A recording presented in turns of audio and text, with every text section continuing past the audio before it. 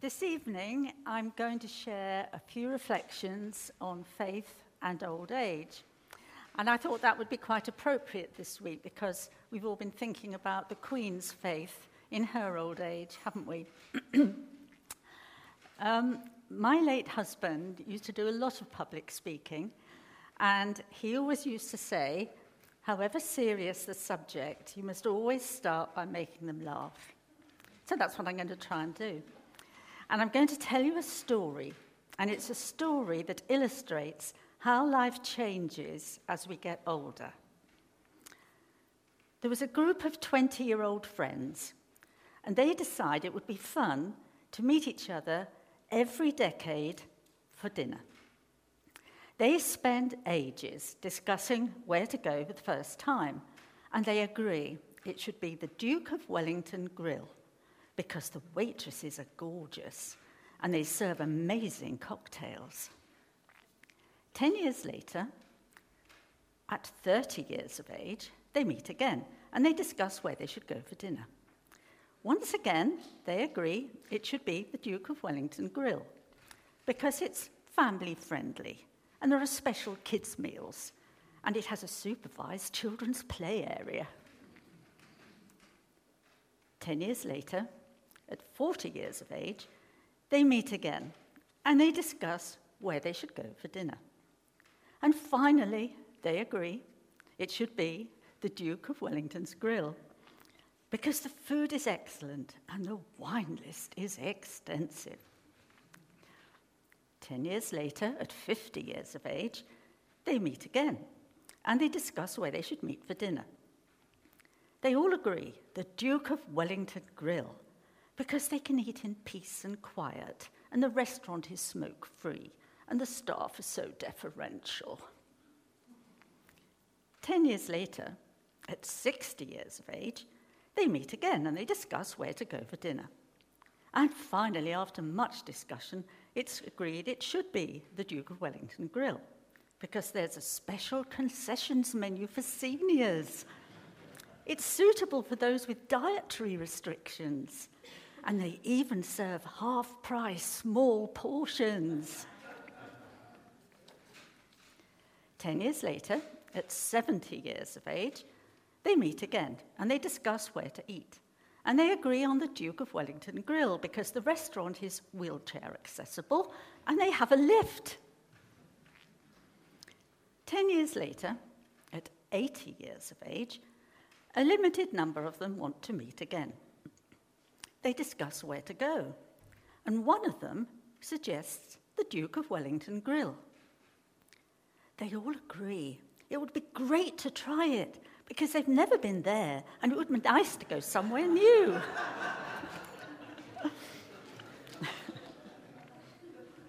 Well, for you younger ones that heard that story, I can assure you it's scarily true. So there's a few facts about old age and the church. The church is aging faster than society as a whole due to the drop in numbers of young people attending. In 2000, the over 65s accounted for 25% of congregation members, and this has steadily grown, so that by 2030, it's predicted that 45% of churchgoers will be over 65. And similar to society as a whole, the over 85 age group is the fastest growing, accounting for 5% of the over 65s at the start of the millennium, and it's predicted to rise to 19% by 2030. So how should the church respond to this aging congregation? The Bible tells us that the church should be a good place to grow old in. Could we have the first slide? Thank you. This is Zechariah from the Messenger. Old men and women will come back to Jerusalem, sit on benches on the streets and spin tales, move around safely with their canes, a good city to grow old in. But the next verse is interesting as well. Boys and girls will fill the public parks, laughing and playing, a good city to grow up in. Jerusalem is often seen to represent the church. suggesting that the church should be a good place to grow up in and a good place to grow old in. In recent years, there's been much needed focus on the church being a good place to grow up in, on youth and children's ministries. But it's also vital that we consider what it means for the church to be a place to grow old in. And it raises an important question. What do we mean by old? When is somebody old? 65? 85? 95? I rather like the answer, whatever age I reach, old age is always 10 years older than me. That's me. An interesting facet of the culture of old age in our society is that at every stage of life, some seem older or younger than others that are the same age as them. But only in life's last chapter do these differences get enormous. We accept a 71-year-old using a cane or becoming confused and forgetful just as easily as we accept a 71-year-old running to be president. Or a better illustration today could be we accept a 96-year-old being bedbound in a care home as easily as we accept a 96-year-old still fulfilling all her duties as our queen. But rather than thinking numerically in this way, it's helpful to consider growing older in terms of the third and fourth ages of life. The third age is the period post-retirement where individuals are physically and cognitively well and able to enjoy an active life. In contrast, the fourth age is where frailty increases and physical and cognitive decline reduces capacity to live actively and independently. In this framework, it's quite possible to think of a 96-year-old as our late queen in the third age, while someone who's only 65 but now housebound might be considered the fourth age. It seems that in our modern Western world, the oldest people are often the unseen generation.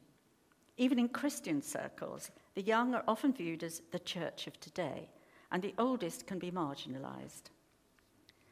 Despite the media often reflecting negatively to ageing, though, the ageing process does not have to condemn us to suffering and loneliness and dependency. It is possible to stay happy and grow old gracefully. When the third and fourth ages were young, society was still reflecting the culture of Christendom.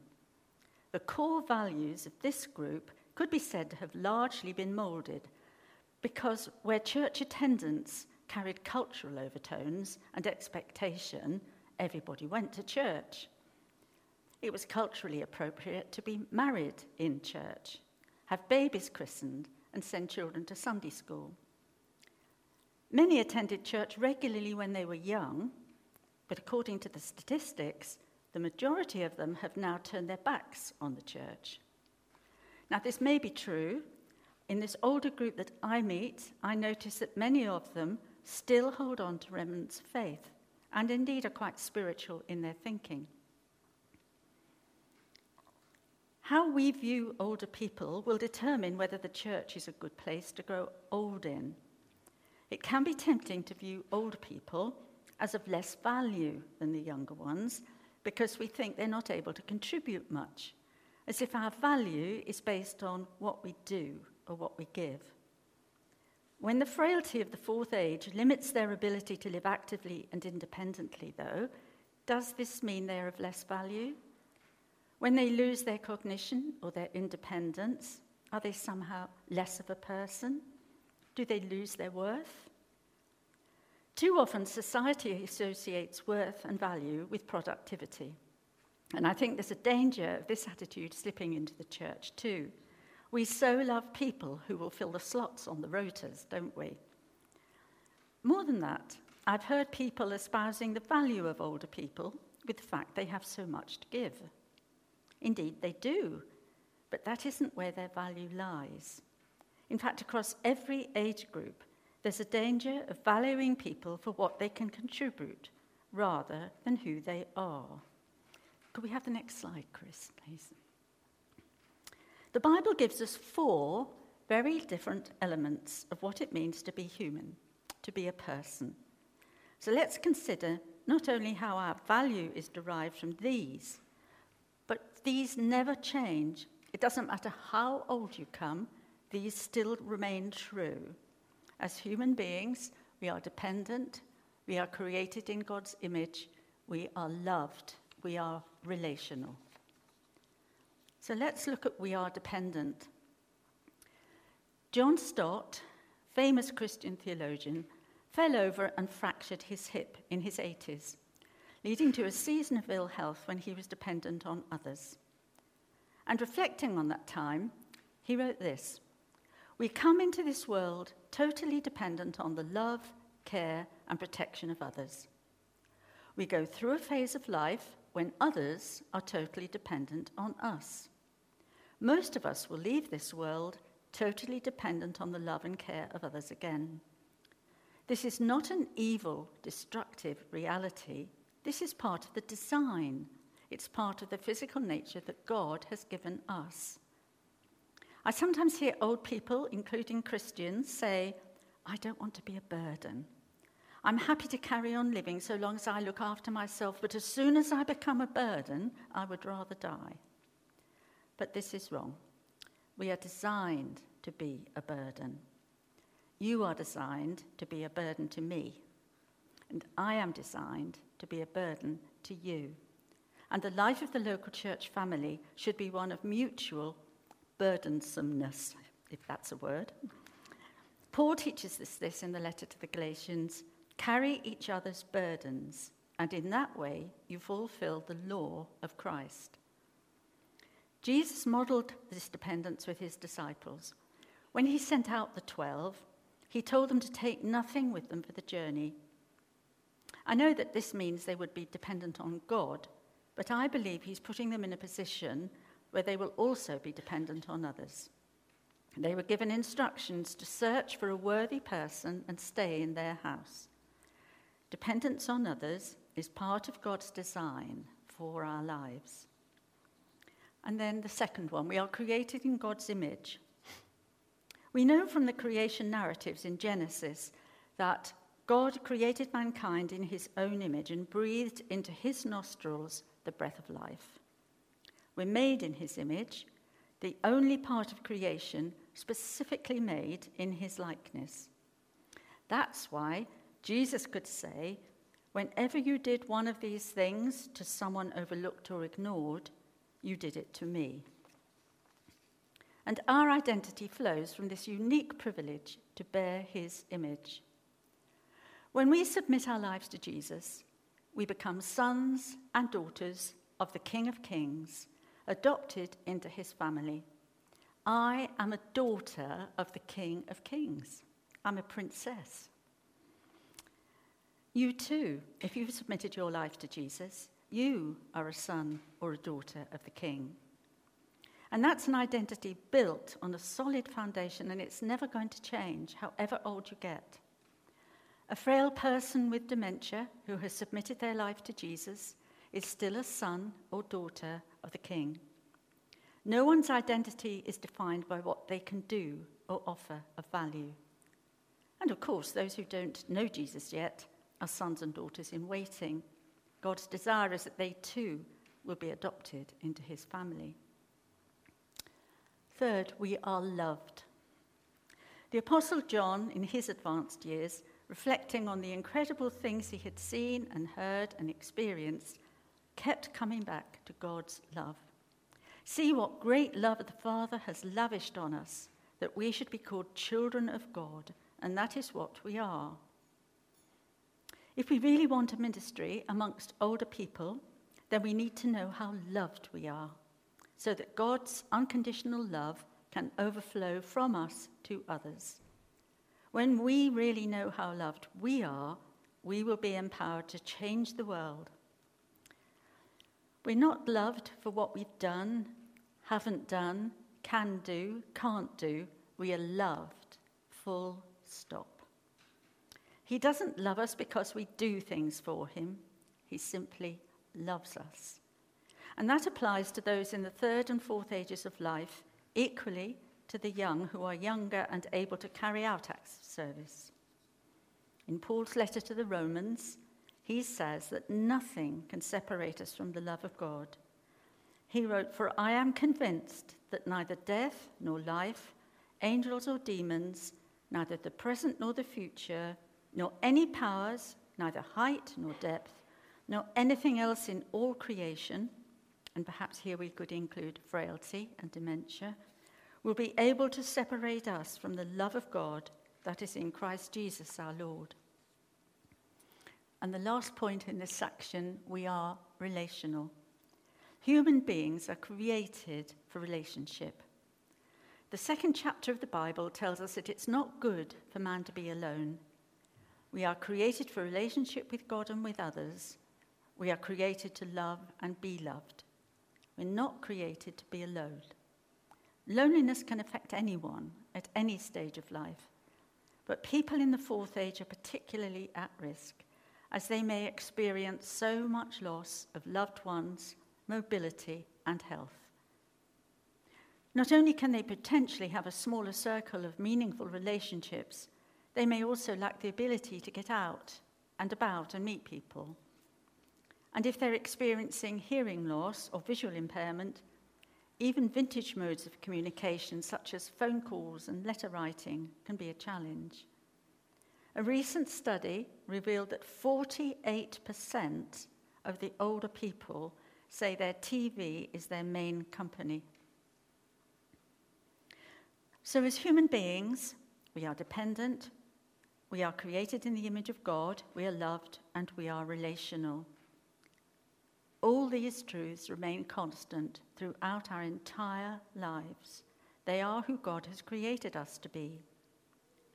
Viewing and valuing older people in the way God does distinguishes us in the church from the rest of the world. And we have the motivation to action to keep them fully involved, needed, and loved.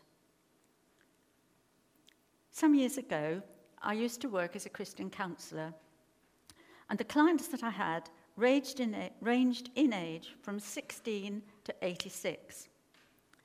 And listening to them helped me realize that whatever our age, young or old, we continue to have the same hopes, feelings, and emotions throughout our lives, the same unchanged core. Can we have the next slide, please? And a beautiful expression of the expansion of this core in old age was written by Basho, a 17th century Japanese poet.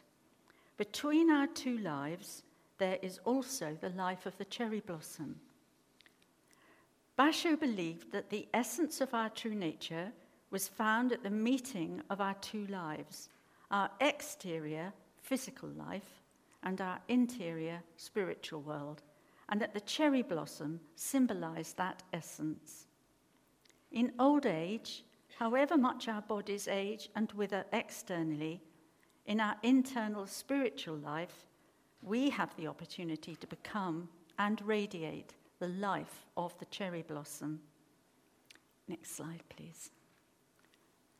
And Marie de Hennezel, one of my favorite writers, echoes this idea. Immense joy lies in store for those whose exterior body may be in ruins, but whose interior body is more vibrant and alive than ever. And I love that picture too, don't you? It just shows it all, doesn't it? And the next slide, please. Doris Lessing, another writer that I like very much, wrote this: "The young do not know, it is hidden from them, that the flesh withers around an unchanged core. The old share with each other ironies seen by each other, but not by the young, whose antics they watch, smiling and remembering." And the next one. And this is, of course, from St. Paul. "So we do not lose heart, though our outer nature is wasting away, our inner nature is being renewed every day." Several years ago, I collected the opinions of the elderly members of my church in North Devon for a church project that we were doing on church membership. And I still got them on my computer, and I thought, they'd be brilliant to read them to you tonight. There's only just a few, and I'm going to share them with you now. The first one is from a 90-year-old. And she said, "The best thing about being old is the freedom to do whatever I like. It's just a bit boring that I get tired so quickly these days. I know I'm old now, but I don't feel it inside. I feel just the same as I've always been. I'm content with my life because I feel so blessed to live in this beautiful place." And this one from an 87-year-old. "The best thing about old age is feeling so contented and not caring one jot what others think of me. Actually, I don't feel old at all, really. I still feel quite young." And from a 91-year-old gentleman. "Old age brings more time for reflection and perhaps more perception now. When I was young, I started life feeling I was unlovable. But now I'm old, my awareness of being loved by my family, by others, and by God has grown." 86-year-old. "I start every day quietly with my Bible. As I grow older, God seems to speak to me through his word in a new way." A 92-year-old. "Don't worry if you have doubts. It's good to keep questioning. Opening up your thinking keeps you young." And finally, an 88-year-old. "I'm so glad that in later life I discovered God. Oh, but I wish I'd met him when I was young and troubled. I would say to anyone who doubts God, give God a chance. Just go to church for 6 months. Meet the other believers. Ask him to show himself to you, and he will." And with Her Majesty so much in our thoughts, I've got just 2 or 3 royal thoughts for you. So if we could have the next slide, please. Now, you're going to love this quote. This is one of my favourites of the whole evening. And it's from, of course, Queen Elizabeth, the Queen Mother. And she was speaking to the photographer that was commissioned to take this portrait. "Please don't retouch my wrinkles in this photograph. I would not want it to be thought I'd lived for all these years without having anything to show for it." I love that. And the next one, please. This is Princess Beatrice, and in 2017, she was writing about her grandmother. "I find my grandmother, the Queen, inspiring every day because her overwhelming sense of duty is linked with an overwhelming curiosity. Every day, she's curious to learn something new, to do something new. She goes out into the community with a genuine curiosity as to how she can be a force for good in the world." And the next one. Now, just before I came out tonight, I was just looking through my notes and thinking about what to say about the Queen. And Archbishop, I can't remember which one of the archbishops, was talking about her, and they interviewed the minister at Cathay Church, where she goes in Balmoral, and they were saying how she knew nearly all the Psalms off by heart. I hadn't heard that before, and that in her darkest moments, she literally would read the Psalms or say the Psalms to herself. I thought it was lovely to know. I didn't know that. And so the little phrase that I've chosen from her came. It's the latest one I could find, so it was her Christmas message last year. It's quite just a couple of simple sentences, but it actually says it all about her faith, really. She said, "The simplicity of the Christmas story that makes it so universally appealing. Simple happenings that formed the starting point of the life of Jesus. A man whose teachings have been handed down from generation to generation, and they have been the bedrock of my life and my faith. His birth marked a new beginning for us all." So what is our goal or vision for a ministry for us all that truly includes our 3rd and 4th ages? Last slide, please. Jesus tells us in the Gospel of John, "I have come to give life in all its fullness. So what are the hallmarks of life in all its fullness? I've just been reading a great book by Tina English called A Great Place to Grow Old. And she suggests there are 3 elements that come to mind. The first is peace. It's so much more than the absence of conflict. The Hebrew concept of peace, shalom, derives from a word associated with wholeness and completeness, all-round well-being and prosperity and security. Jesus, the Prince of Shalom, tells his disciples that that peace is found in him and is part of the fullness of life that God intends for us. And he's given us a precious promise to hold on to as we age. And this is my very favourite Bible verse.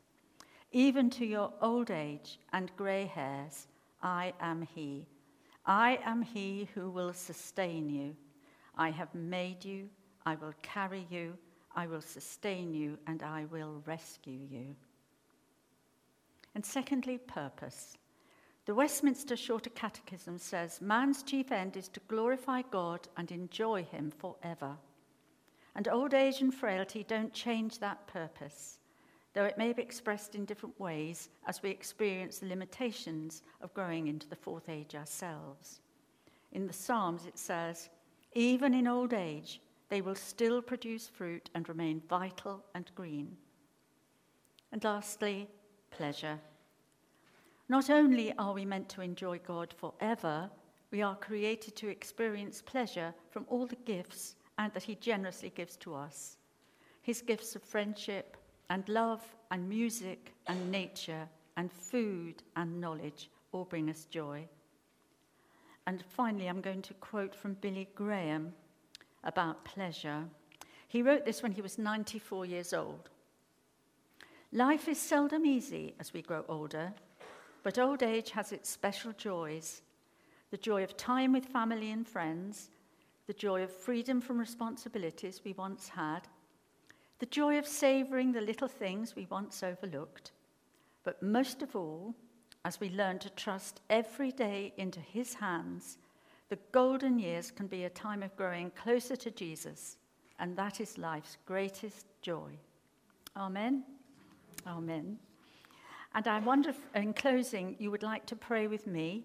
I have a very short prayer, which is written in the Hebridean prayers of the Northumbrian community, and they title it An Old Man's Prayer. So shall we pray?